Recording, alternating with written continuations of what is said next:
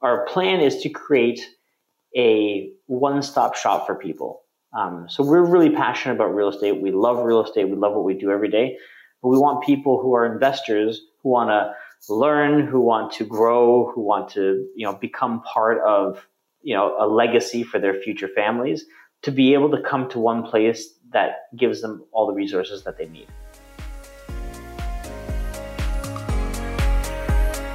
You are listening to the Savvy Real Estate Investor Show, the podcast dedicated to empowering you to invest for your family's future.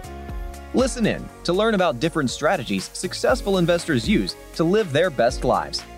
Whether you are starting out on your real estate wealth building journey or a seasoned investor looking for the next unfair advantage, this is the show for you. Each conversation will help you be more savvy when it comes to understanding how to leverage real estate to achieve your goals and live an extraordinary life. Your host is none other than seasoned investors and power couple, Jose and Khadija Jafferji, founders of the Savvy Real Estate Group, where we have been helping passive investors grow their wealth and getting them one step closer to financial freedom since 2008.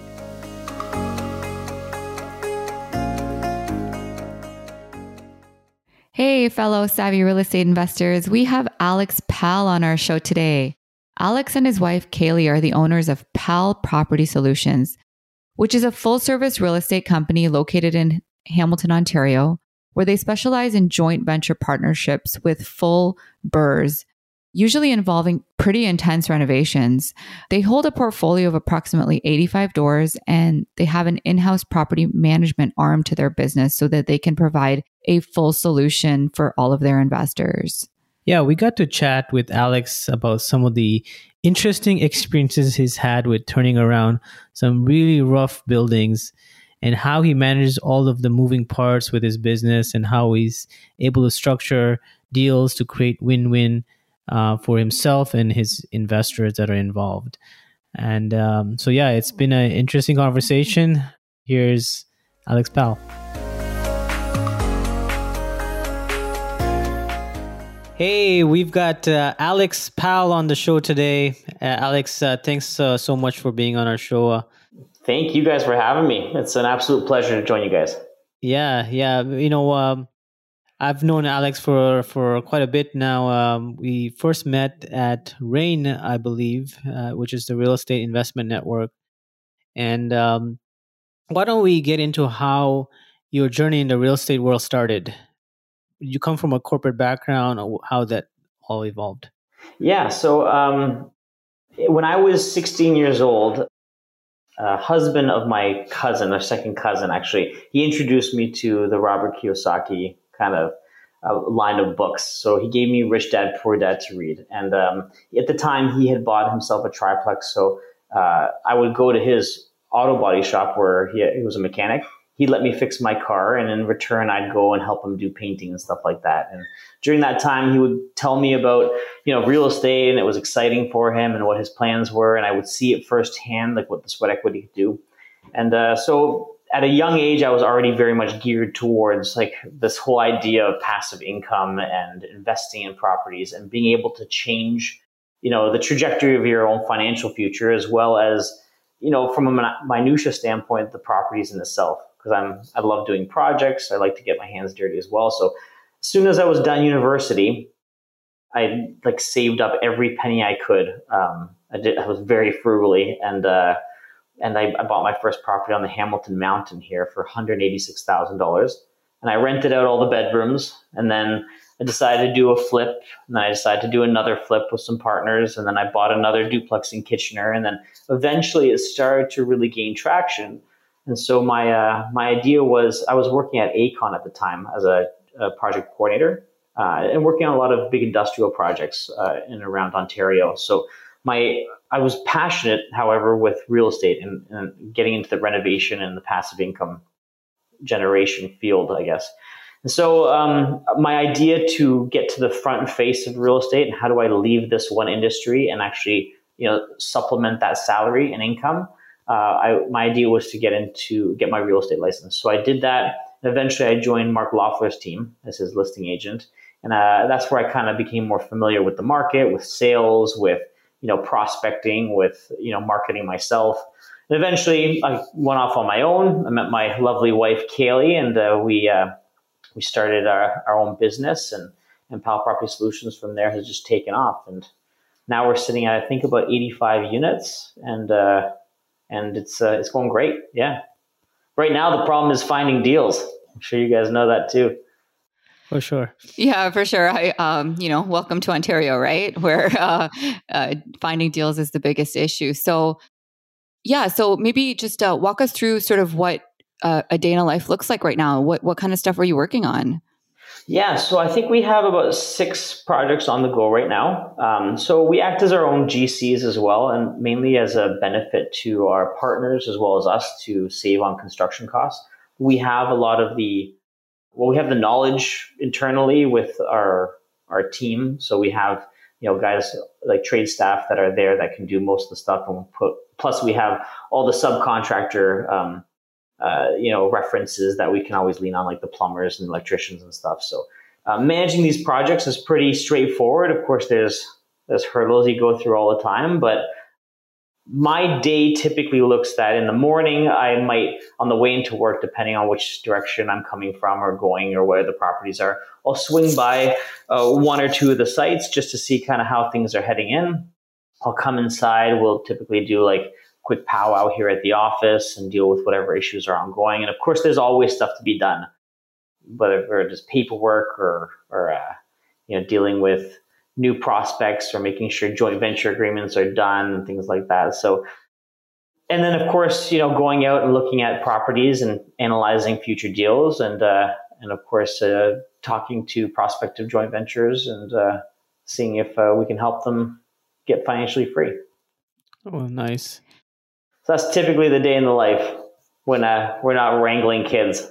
Yeah, you make it sound seamless, but I'm sure it's probably pretty crazy every day. Yeah, we know exactly what you're going through because we also do that on a day-to-day basis. With little people running around, right? Yeah. So you guys are one up on us, as we were just talking earlier, but we got number 3 on the way, so it's we'll be outnumbered shortly. Yeah. That's, congratulations. Yeah, definitely an exciting time of life, right? Lots to be grateful for. Lots going on. Yeah. So the 6 projects that you mentioned, maybe walk us through kind of what those projects look like. Yeah. So, we just finished one on Cannon Street. That was an 8-unit property. It was a structurally decrepit building. You could put like a marble at one end of it, in one of the rooms, and it would like race to the other end. So we had to, it wasn't like we'll turn over the units one at a time. It was that the building was vacated because it was like not structurally safe to be there. So we had to, pour massive footings, and the layouts of these units were garbage. So we put these big structural beams on either side of the middle of the building and put these long metal beams across. So we opened up these units and made them very functional 2-bedroom units from what was prior a 1-bedroom unit, but like about half of the square footage was taken up by hallways in each of these units. It was a very odd layout. So anyway, we just got those all rented out. So we're just in the final stages of wrapping up the little minutia there. We are starting another 8-unit out in St. Catharines. So we bought just a drug nest of a property out there. It has been a very interesting process so far. I've never seen, being a real estate investor, I'm not surprised that like people that I talk to that are experienced and they're in their like 60s are like just gray haired and just like their eyes are just worn. It's properties like these that cause that kind of thing. I find this property has, it was at one point the previous owner had intended to keep it as a location where he could maybe help facilitate drug usage, almost like a halfway house. It used to be a student rental before he bought it, and then he started bringing in a riffraff, not on purpose, but renting it out to just anybody without qualifying them as tenants. And eventually he changed his mindset to be like, okay, well, maybe I can help these people or whatever. So effectively all the students got vacated because they didn't want to be there. And this place was just full of like the wrong type of tenant you would ever want. And this property became stigmatized in terms of like, I tell people the address of the property and people are like, oh yeah, I know that place. The police all know about it. Like they're like, me and my partner were there. Like, yeah, you guys are the talk of the police force right now. Like everyone's like, hey, do you see the new owners are doing something with such and such place? So anyway, it's been a trial of will with this property. We've had, I'll give you a quick rundown. We had 2 drug overdose deaths. We had the superintendent, or the guy who claimed he was a superintendent, got thrown down a flight of stairs by guys that were trying to shake him down. He was in a neck brace. We had 2 crackheads break in that didn't even live there, and they lit the bathroom on fire. We had 2 other ones months later break into the garage, and they burnt the entire garage down. We had a detached garage in the back. It's now just a pile of rubble. Oh my! We had a girl that was stabbed in the back 3 times for drugs and had to get airlifted to McMaster Hospital. So this is out of 8 units. This is going to be an 8 one-bedroom unit. So it was a 20-unit rooming house. And so you can imagine there was a kitchen on each floor. It's 3 floors. It's a nice long building. And so each floor had a kitchen and 2 bathrooms. And so people just commonly use the bathrooms, commonly use the kitchens. And it was just this big open area. But by the time we took it over, there wasn't an ounce of copper in the place. The previous owner had just let it go to waste. And that's why, like, I think that it's noble to have such intentions, at the beginning. And he even had him and his wife had set up like a Facebook page to talk about, what their intentions were with this building. And they were really excited to like make a difference. And I totally commend that. But as you see the posts on this Facebook wall, and you just see that they're just being beaten and beaten and beaten. They're like, yeah, we had another break-in today, and so this is missing. Or, somebody stole this copper pipe and it's completely flooded this floor. Things like that. They were like and eventually they're like, forget it, we're out. And they folded their hands. And so we've come there, and half the people in there are not, 80% of the people in there were not legitimate. There were 2 guys in there that were legitimate, and they were like super eager to get out because they didn't know what the hell they were getting into when they rented the place. So anyway, here we are. We've gotten the place turned over. We have to work with local law enforcement to actually get the place vacated. And now we're in the position where it's like, okay, construction can start, but we're still experiencing attempted break-ins probably twice a week. We have security cameras now installed, and every time someone comes close, it dings my partner. And he sends me videos of just people reefing on the plywood on the windows and stuff. And so we're hoping that with time and with obviously these changes, and we're going to clean the place up, it'll destigmatize the property. And of course, there's a lot of other really positive developments taking place right next door to us, right kind of across the street diagonally to us as well. They're building apartment buildings and condos there. So there's a lot of exciting things happening on this corner, but we just have to kind of trudge through the swamp right now to get there. And so there's going to be a couple of heavy hitters. For instance, we have to upgrade our water line from a 1-inch water line to a 2-inch, which we have to go all across the main street. They're making us do underground cabling to upgrade to 400 amp service there. So there's going to be it's very interesting to kind of be dealing with this and with the city and kind of changing over the entire feeling of this corner, because for the longest time, this corner has just attracted a certain type, right? So. Yeah. And so I want to know, did you know all of this going into it? We knew it was going to be problematic. It's never easy when you're dealing with people that are just willing to, they don't care, right? About anything. You kind of understand that you're going to be running into people that'll pull a knife out on you because they want a piece of wire that they can trade them for scrap. And that's just that profile, right? Luckily, we've never had to deal with that personally, but we always now make sure our demo crews, nobody's allowed there by themselves. You always have to be in pairs, that kind of thing, right? So it was a bit of a phase shift mentally to kind of have to endure that, because I think a lot of investors, especially within our networks, and I know we know a lot of the same people, I think that when we look at what we do, even though it's for profit, of course, we're not a non-for-profit, we are doing things to make things better. where we're buying buildings to renovate them so that we can put them into the recirculation of housing. So that, this single family dilapidated house may now provide really great housing for 3 families or 2 families or whatever the case may be. Here in this example, we have a building that's taking up a massive footprint on a very popular corner in St. Catharines. And it's completely decrepit, or it's just a drug haven of like people dealing drugs and illegal activity.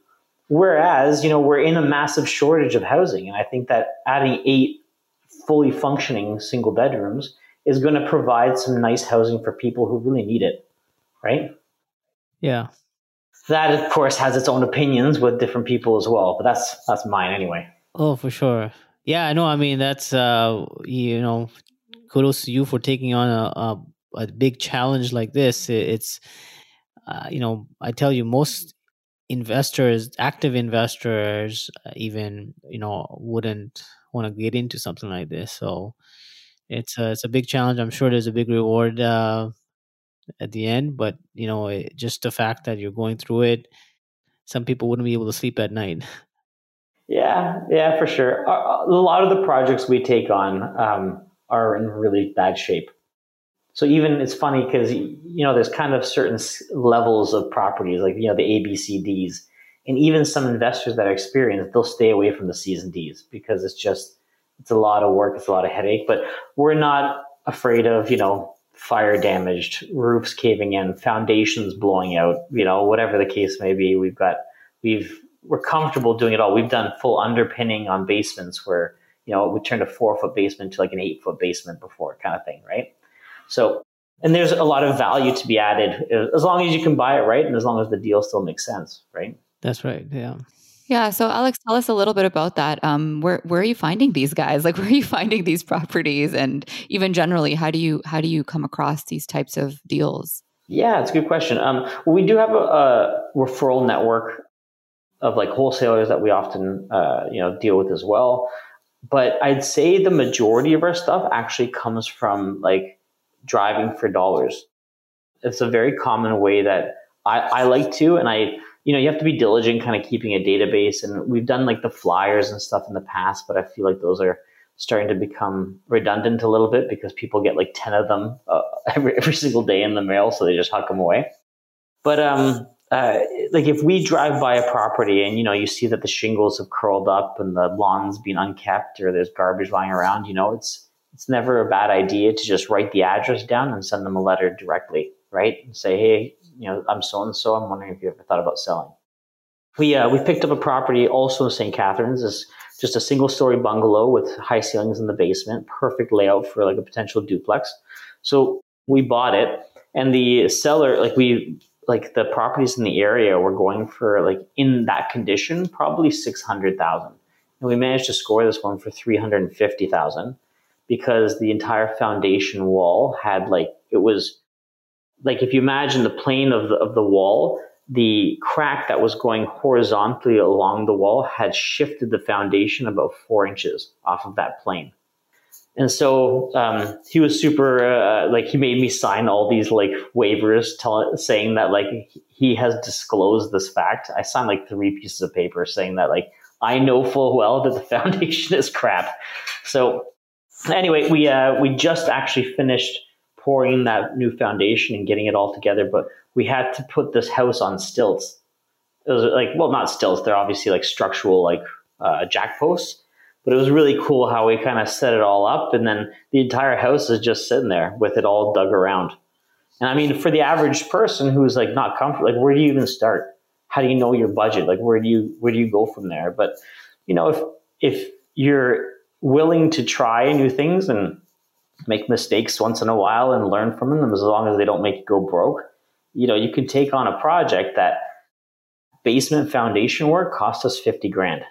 So now we've got this house in now the same condition as these other ones going for $6 million, and we're only in it for $4 million, right? So we're still $200,000 better off than the other properties. So we look for creative edges that we can do, that we can kind of squeeze in places, but it is getting tougher and tougher. I think nowadays, sellers' confidence is high, because people can they don't even have to list it. You put a Home Depot sign in front of your yard and you'll get multiple offers. So it is a challenge for sure to find people who are truly motivated sellers and who are willing to accept the fact that, the property needs work, and then we can work that into our cost of acquisition. Maybe let's put on your realtor hat and talk about the market a little bit. As we kind of get conflicting answers as the market has significantly cooled off. Now with the multiple rate increases and government intervention, what's your boots on the ground kind of observation? To be honest, the market has cooled. I know that February, I think, was in Ontario's history the hottest month of real estate ever. So I think, don't necessarily quote me on that, but I'd heard it. And I'm not surprised. In February, it was crazy how properties were going. Like I saw some of these multiple offer scenarios. And I was like, bananas. Holy moly, like what properties are going for. That was, I would say mid-February is kind of like the peak. Yeah. And even up till early March, things were really good. And then, all of a sudden. And it halted. And the way I kind of see this, and the last time I really felt the market felt this way was, I think it was 2017 or correct. 2017, 2018. When the foreign buyers tax got implemented, and you know what the analogy I use? Imagine like two guys in a boxing match, and a boxer lands a punch square into the other guy's nose. The other guy's not out of the fight, but he kind of reels back a little bit. That's what I think is happening right now with the market. And that punch in the face kind of equates to the rising interest rates and the overall skepticism. And so from a future outlook on the market, I'm still, very optimistic and bullish on real estate in Ontario. I think though that it's ever so important to be very sure of and run your buffers, because if interest rates do start to go out of whack, you want to make sure that you at least have yourself covered in some capacity. But fundamentally, despite interest rates and despite these rising prices, the one thing that they have not solved yet is supply. And as long as we have this massive deficit in housing, the supply and demand is not going to just go away. Yeah. And especially, not just it's rental supply, right? Because we're technically in the rental business, we're not buying and selling properties. We're landlords, right? So rental demand, I just don't see that slowing down. Yeah, 100%. And the other thing too, I find is that, my background, I'm Hungarian. And so I've gone to Budapest on a number of occasions. I have friends that live there currently that have, gotten jobs out there. And when I go visit, the idea of buying a flat in downtown Budapest or some sort of a house in Budapest is just a weird concept. The people just don't even talk about it. It's like, no, I rent. Of course I rent. I just rent here. And you look at, London, England, you look at Singapore or Hong Kong, like a lot of even New York City for that New York City. Yeah. So I think that what is happening now is there's going to be a bit of a mental shift. And I think the government's doing what they can to try and support this mentality, which I don't agree with necessarily, but it's becoming an okay thing to just rent forever. And I think that slowly people are going to just accept that fact, like they have in these other cities where, the quote unquote American dream has been, you go to school, you get an education, you get a good, government paying job or whatever. And you buy a house and you have a family. And that's kind of the trajectory that everybody has in their mind.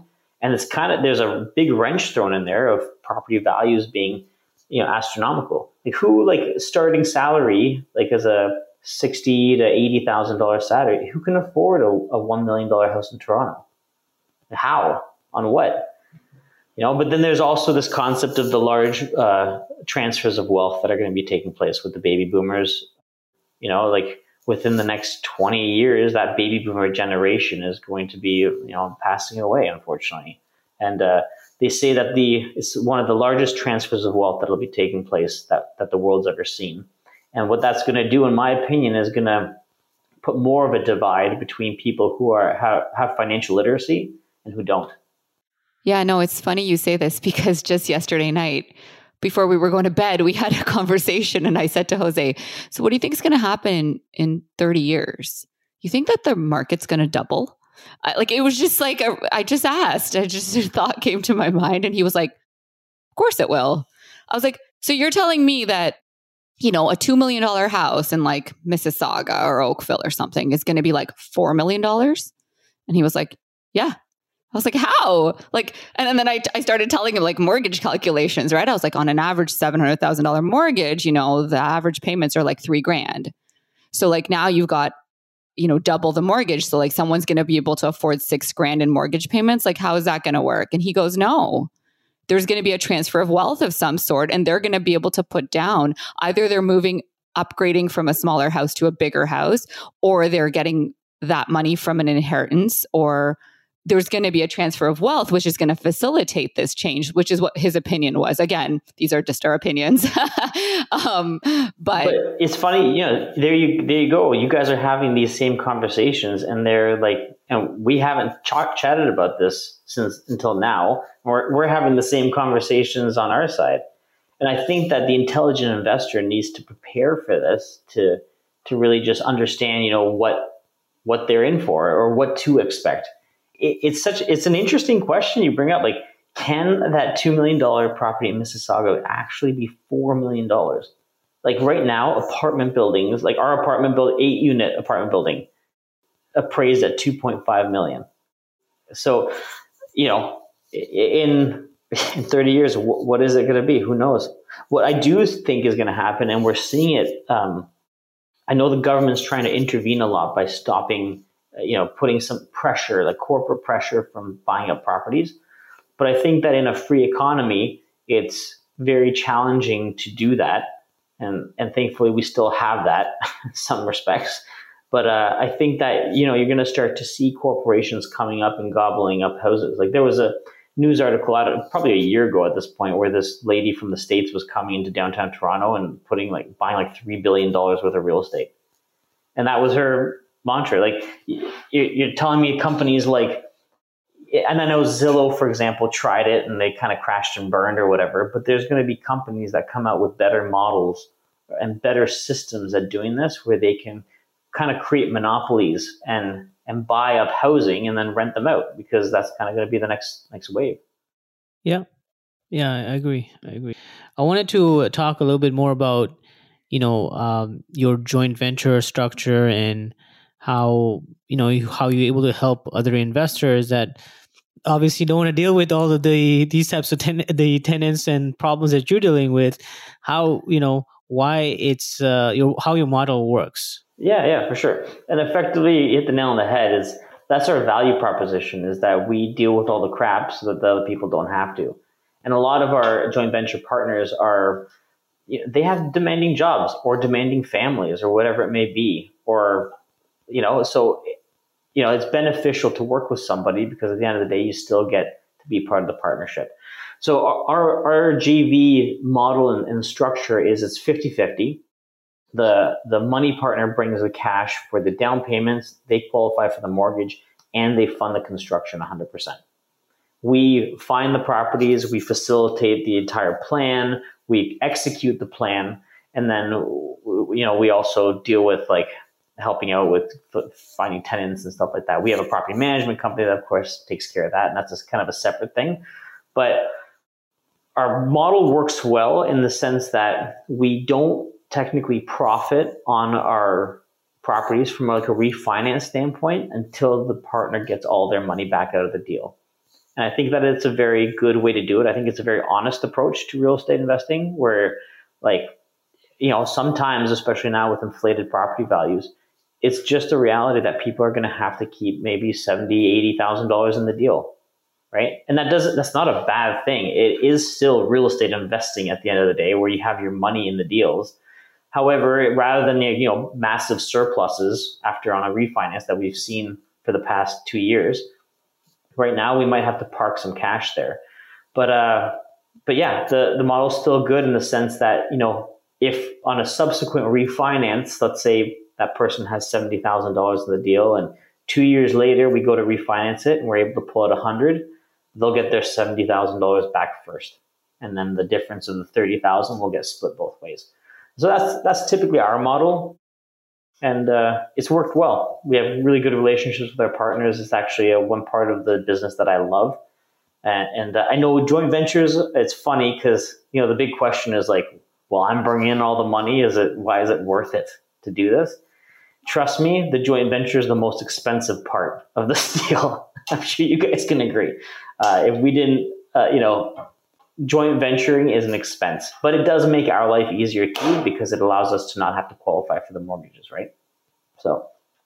Yeah, absolutely. And I think that once investors can wrap their heads around the concept, they understand how wonderful it is. You'd rather have half of a pie than have no pie.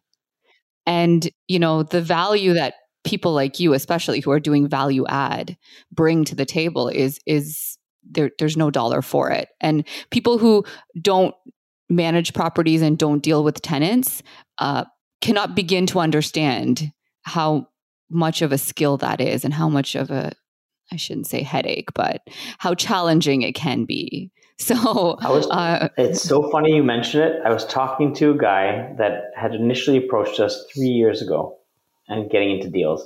And I look at prices back then. I'm like, oh my Lord.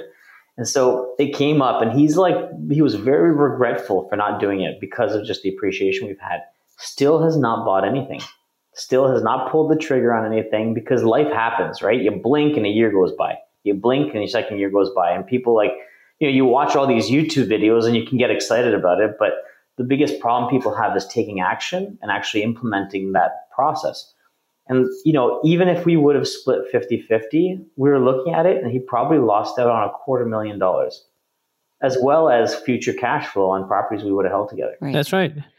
No, and that's, partnering with somebody rather than trying to figure it out on your own is the best way to get your foot on the door and grow from there. Whether eventually you become an active investor or you continue to be a passive investor, because some people don't want to do the nitty gritty. They don't want to get their hands dirty. They don't want to deal with drug dealing tenants and all these the large foundation issues. Yeah, large construction. It's not meant for everybody. You came from the construction background, so you have that advantage, and it's worked out really well in your business. Yeah, you just said the key phrase there, getting your foot in the door. As a shameless plug, on our website I wrote a book, and the book's called "Getting Your Foot in the Door." Oh, no way! And it's purely based on answering these questions for why should I partner? Or is it right for me to partner? Or should I partner? Or whatever, right? So it kind of does a very Coles Notes version of all the different strategies in real estate. And it kind of asks the question and gets people thinking about can I do this on my own? And if you can, great. That's, I'm a big proponent of just investing in real estate and creating a financial future for your family. It doesn't have to be partnering with us. I think though everybody has a responsibility to become financially literate and become more than what they are currently, right? And I think that's, unfortunately, they don't teach that in school. It's something you got to learn on your own. But the people that truly commit to that are the people that at the end of the day are really going to benefit. Yeah, 100%. And, maybe you can just tell us a little bit about your company and your entire organization, what kind of team members you have, for just our audience to know, requires a lot of different people in order for you to execute these types of projects. For sure. So PAL Property Solutions, we have a number of different entities. We have PAL Property Solutions, which deals with joint venture partnerships and property acquisitions. So it's basically a holdco. And although we advertise and market based off of the holdco, we don't typically do operations out of PAL Property Solutions. We also have another company that deals with purchasing off-market opportunities for flips. So that's a separate entity that we, if we buy a dilapidated property, I'll keep that corporation on title so that, we can sell it and buy through there. There's different tax benefits for doing so. We have a property management company, Solutions Property Management. And so that actually gets contracted out by PAL Property Solutions to help manage these properties. We also have another company called PAL Construction Group, which is actually going to become amalgamated with Solutions Property Management, just from a bookkeeping tax standpoint. The functionality of the businesses do the exact same. So it's like one less set of books, one less set of like year-end tax returns and stuff. So we're just opening a branch through that. And that branch actually facilitates all the contracting. So, we hire our subcontractors and things like that through there. Of course, we have PAL Realty Group, where we list and buy homes for friends and family and for clients. And there's a lot of kind of spinning parts. And our ideal scenario or our plan is to create a one-stop shop for people. So we're really passionate about real estate. We love real estate. We love what we do every day. But we want people who are investors who want to learn, who want to grow, who want to, become part of, a legacy for their future families, to be able to come to one place that gives them all the resources that they need. And that's kind of, it's a benefit. Like, we used to subcontract out property management, for example. We found that it was, we reflected on it at the time with all the partners that we had, and it was kind of unanimous in the sense that, like, we can save a lot of money by just doing it in-house. And now we realize we can save a lot of money for clients too, because property managers are expensive. So there's ways to just do things that are more efficient. We have online platforms to do things. We don't have to have a massive staff. We do have staff, of course, but property managers can with proper systems can manage a lot of properties, right?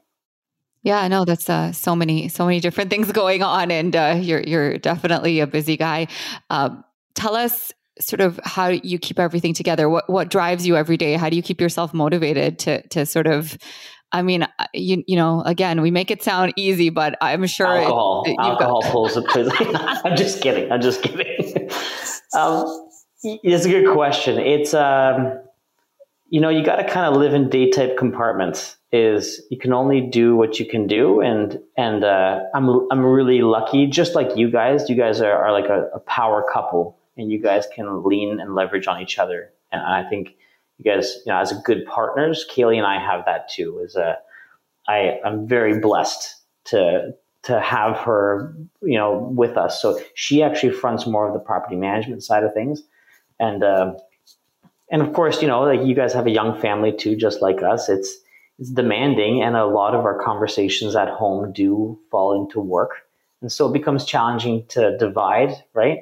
Some, you go on a nice date night, and what you talk about is that deal that we're doing down the street, and like, yeah, I get that's. Can relate. It's so funny because Mandy Branham. She's wonderful. So we had her on the podcast a few weeks ago, and we had this exact same conversation because her and Larry work together. And she gave us some good advice, which was that you should be able to talk about things that you're passionate about, which is real estate, because we all love real estate. So when we were with our partners, we should be able to share that. But she said that the secret for them was to not talk about things related to real estate that brought on anxiety or stress. So she said, like, hey, like, if we're working on a new project down the street and we just acquired this new piece of land and we're so excited, like, yes, we should definitely share that passion with each other over, a dinner. However, like, if there's this one tenant who's not paying rent and you're going to tribunal tomorrow, like, that is not a conversation to have over dinner. So she's just like, that is brilliant advice. Yeah. I thought it was really great too. I was like, hey, like, that is completely, like, hits the nail on the head. It's not about, like, it's not black and white. It's never going to be. It's going to be completely fluid, right? Because you guys are partners in life and in work, and you are both highly passionate about the work you do. So of course it's going to spill into your dinners, right? You can't say, like, never talk about this, because you're both probably not going to be happy people, because there are things you want to share, but it shouldn't bring on any negative feelings during those times, which I thought was, yeah. And we've had our fill of, like, contractors that haven't worked out and we've had to fire people, right? Or like tenants that don't pay, or, you get an A+ tenant in, and the C tenant that is reluctant to move on is causing them grief. So it's causing everyone else. there's some anxiety that comes with this business because, especially right now, you can often feel helpless. And even though things are in motion, you don't always have control. And, there's rules we have to follow. But I think that the best way to make it work is to treat everything like a business. And then, that kind of alleviates, like, we can only do what we can do to make this better. And at home, but I love that I'm going to tell Kaylee that actually today. Because, I think that's I especially the worst part about this business is the, unexpected things that happen, because you never know, okay, today you're going to wake up and you're going to deal with a fire in a property or, a flooding or something like that. And, it changes the trajectory of your day, of your week. Like you're constantly flying by the seat of your pants, even though your intention is not to have things, you've intended for the week to look a certain way. So, yeah, the worst, like, there's so many stories. One of the worst last year, I thought I was going to have a nervous breakdown one of these days, was we just finished 2 basement suites and they're like beautifully done. And we got this massive rainstorm and we had interior waterproofed both of the basements and the water still found its way in. So you can just imagine, it was like, first of all, you don't know where the water's coming in because the place is being waterproofed. Second, like, it's all finished, and always something. But, it's impossible for that to not spill back home and you're just kind of like wrought with grief and you're not sure what the heck to do, but roll with the punches. Yeah, that's right, for sure. That's right. Yeah, you got to have a thick skin in this business. That's absolutely true. And luckily we are rewarded well for it. Yeah, absolutely. We always ask our guests, what is a quote or a saying that you kind of live by that helps you in your business and in your life? That's an easy one. My favorite all time is, your best resource is being resourceful. And I think it's very important because people being resourceful is a rarity. It's funny, but like, problem solving. Yeah, figure it out. That's all we can do. Your best, all the answers are out there. It's just a matter of being resourceful. Yeah, whether it's going to be a little bit more time, a little bit more money, you're going to figure it out, right? For sure. There's a solution to everything. If you're resourceful. Yeah. If you're resourceful. Exactly. Awesome. Well, thanks, Alex. It was such a pleasure talking to you. If we'll put in our show notes as well, but if people are interested in reaching out, what's the best way for them to connect? Yeah, no, and guys, thank you so much for having me on here. It's a pleasure chatting with you guys and sharing some stories. It's wonderful. But the best way to connect for us is you can check out our website, www.palpropertysolutions.com. And we have, you can email us directly through there. That comes to me. Also, I have Instagram, which is palproperty_solutions, I believe. And of course, Facebook, Alex Pal and Kaylee Pal. You can find us on there. And and if anyone is interested, that book that I was mentioning, it's a free download, so anybody can just go and download it at any time. It doesn't cost anything. Amazing. Yeah, absolutely. Definitely check out the website, guys. Instagram, Facebook, and Pal is the shortest name I've ever came across. Is P-A-L. Super easy. PAL. Yep. Yeah. And I know Alex is up to some awesome stuff, so definitely worth following. Yeah, thanks, Alex. That was quite insightful. We also learned a lot from just talking to you. Thank you. Thank you both. Thanks again.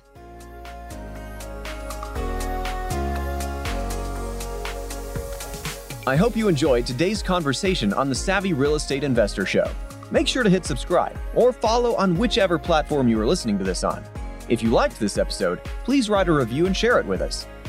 We are getting the show up and running right now, so every message, every review, and every note counts. This show exists to showcase how investors at any level can start using and leverage real estate to become savvy wealth builders. If you want to learn more about how we can potentially help you create more passive income and build your wealth faster, go to www.savvyrealestateinvestor.com. Once again, it's www.savvyrealestateinvestor.com. All right, that's a wrap. We can't wait to hang out with you on the next episode.